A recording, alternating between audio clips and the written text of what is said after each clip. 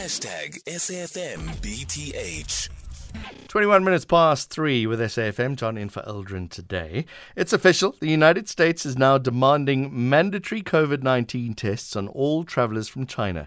All air passengers aged 2 and older require a negative result from a test no more than 2 days before departure from China, Hong Kong or Macau. The new rules being introduced by President Biden's administration as concern grows over widespread transmission of the virus in the world's most populous country. Yesterday marked the first day of that new rule, by the way. Meanwhile, China's not happy about the new rule. They are calling it discriminatory. What are your thoughts on this? Should we follow suit as well? Let's talk to independent political analyst on Southeast Asia. Salman Khan joins us. Salman, good afternoon to you. Should we introduce testing to Chinese tourists coming to South Africa? Well, if you ask me categorically, not at all. Okay. And, we need to understand that United States, every move have its motives, and that definitely we are operating into the political economy, and the political economy underpinned by the economic gains. And I think what we need to look at it, we need to look at it holistically, that for the last 100 years, there was a unipolarity where you have the bipolar world was governed by the Russians, which is your Red Empire, and American, the Allied forces, and there was there was a balance of power between the two. Then after the Russia breakdown of its republics, and in 1990s, then America became a unipolar, which enjoys up to, I would say, for the last 22 years, invading Iran, Iraq, and many other countries, Afghanistan. Now, since the re-emergence of the Moscow with a powerful bloc, they spend a lot of time to regain their power, fiscal power, and they have regrouped themselves. So now it's no longer United States enjoy a bullying power, which we had for the last 25 years. Now Russia with the China, then India, then many other countries has emerged as a regional powers. And as you can see, the Ukraine war, where they wanted to dent the economy by the sanction, it doesn't work. Saudi Arabia still was selling the petroleum, and the Chinese were still supporting economically. So there was no coercive power left in the hands of I would say US and its allies. So now America have nothing much to left but to use its economical power or its border to say that we're not going to accept the Chinese tourists because we suspect they are infected with a new variant of the virus, which is not yet has been declared by any international organ or supranational organ like WHO, which is the World Health Organization or United Nations or subsidiary or European Union. So I think it is very obvious that the Americans, the Joe Biden, which is surprised to me that, they were the same people who were making quite a bit of a hoo-ha during the Trumps when he introduced, the ban. So now you can see it is a very much of a political economy shifts and the tools they had been used than actually any, I would say, credible threats coming from China. They're not allowing people in. They're just asking for them to be tested.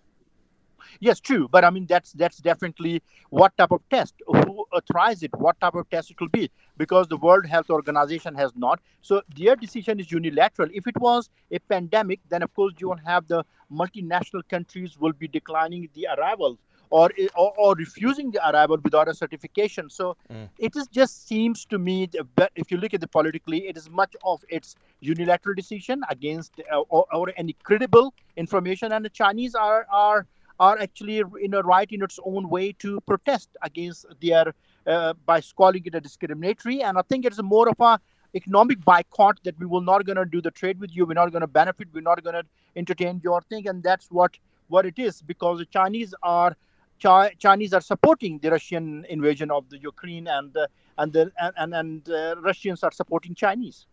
The European Union were doing this before the US. Is that for the same reason? I mean, European Union is almost like a franchise from the America. America is a franchise of the United Kingdom, and what goes around its allied forces. NATO. If you look at the Ukraine war, what was the reason for NATO to start setting up? Because they want to encircle encircle the Russian Republic or Russian growing influence in the world, because Russia is in Africa, is in very much into the Eastern Europe, and is flexing its muscles. And then it shows the aggression of Russia shows that they have not been become a dead elephant. They are still powerful, and they have alliance. They have set. They spent 27 years to regroup their forces, and instead of having the quantity, which means like a large empire was the Russian Empire, but they still financially very strong, militarily very strong, and economically very strong. What is stopping some tourists getting into America? How does that affect, or why does that affect the whole geopolitical issue? If somebody wants to go on holiday, they want to go see the Grand Canyon, why is that such an issue? Well, that's a very good question, because America do thrive on a Asian market. I mean, if you look at it internationally, it's no longer the Europeans or the American are the biggest tourists in the world. It's Chinese and the Asian market. So it definitely is going to hurt American economy, and of course it demoralizes. Because Chinese, of course, they love traveling, and especially to USA.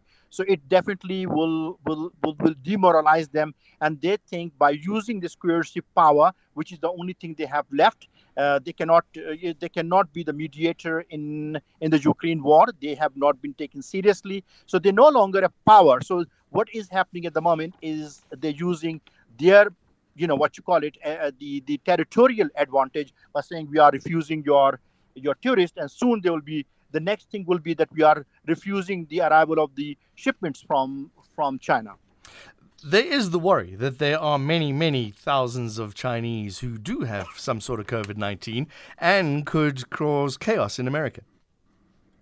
Well, you know what? Those are the underlying issues. They had not been verified. Now, I have read last week there is a new variant called XXB26 or something, and they're saying that there is no evidence, or there is no there is no I would say symptoms. There is no cough, there is no sneezing, there is no fever. The only thing you have a back muscles pain and a neck muscles, and then you classified as a you're suffering from a COVID XBB or something of that variant. So there is no credible information which can be U.S. decision is not based on a credible information. If that is the case, the whole of the world will be banning. And of course, you ask your question, shall we? And we will be taking we don't take instruction from the United States of America. We do take from the WHO, which is the supranational body. So I think it's a very interesting move, and let's see what happens, how the cookie crumble. But of course, you can see it is a political economic move to punish China for being the part and parcel of a block, I would say, with Russia. It's interesting, Salman Khan, because if the World Health Organization today, in the next half hour, for example, says, all right, Chinese tourists should be tested because of whatever reason, then the first thing you will say is, well, America's forcing them to do it. Oh, yeah. I mean that's a very interesting question. If you ask me, the United Nations headquarters was donated by who? For the 40 million in 1945. It was Rockefellers. The whole building has been sponsored by them, and 67% of the United Nations funding or membership is driven by America. So they flex the muscles, and they have a very much of but United Nations is going through the transformation because of their dichotomy in an application of certain resolutions when they think they have to protect the women in Afghanistan because the democratic rights of the women have been trampled upon. They order the resolution to attack. Same happened. The 27 people died in the revolt against the Gaddafi. The whole country was turned upside down by the NATO and their resolution. But when same thing happening in Kashmir, occupied Kashmir, where 10,000 women have been raped and murdered and 100,000 people have been killed, same United Nations keep it quiet. Same goes to Umar al-Bashir. There was a warrant of arrest for him. But for the Bill Clinton and George Bush and many other to travel around the world, those were the real, I would say, they were the real attackers on the humanity, or they were the real people. Those should have been put behind the bar on the false allegations they made against the Saddam Hussein, but there was no warrant of arrest for him. So when it comes to the African and a Muslim leader, United Nations is very unilaterally drive the force, and they get the voting and the veto to attack the countries or pass the resolution. But when it comes to their agenda serving countries like India, Myanmar, there is no resolution taking place. So I think United Nations is going through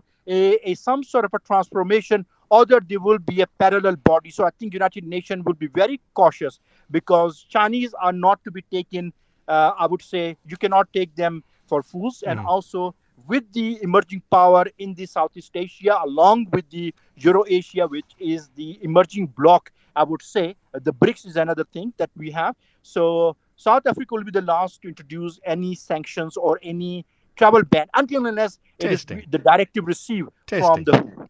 Yes. All right. Salman Khan, independent analyst on Southeast Asia, with his views there. Just for the record, Canada, France, Great Britain, Italy, Spain, across Asia and the Pacific Rim, COVID testing will be required for travelers from China to Japan, Australia, Malaysia, Taiwan, South Korea, and India. In North Africa, Morocco has taken a harsher stance. They are banning arrivals from China beginning today.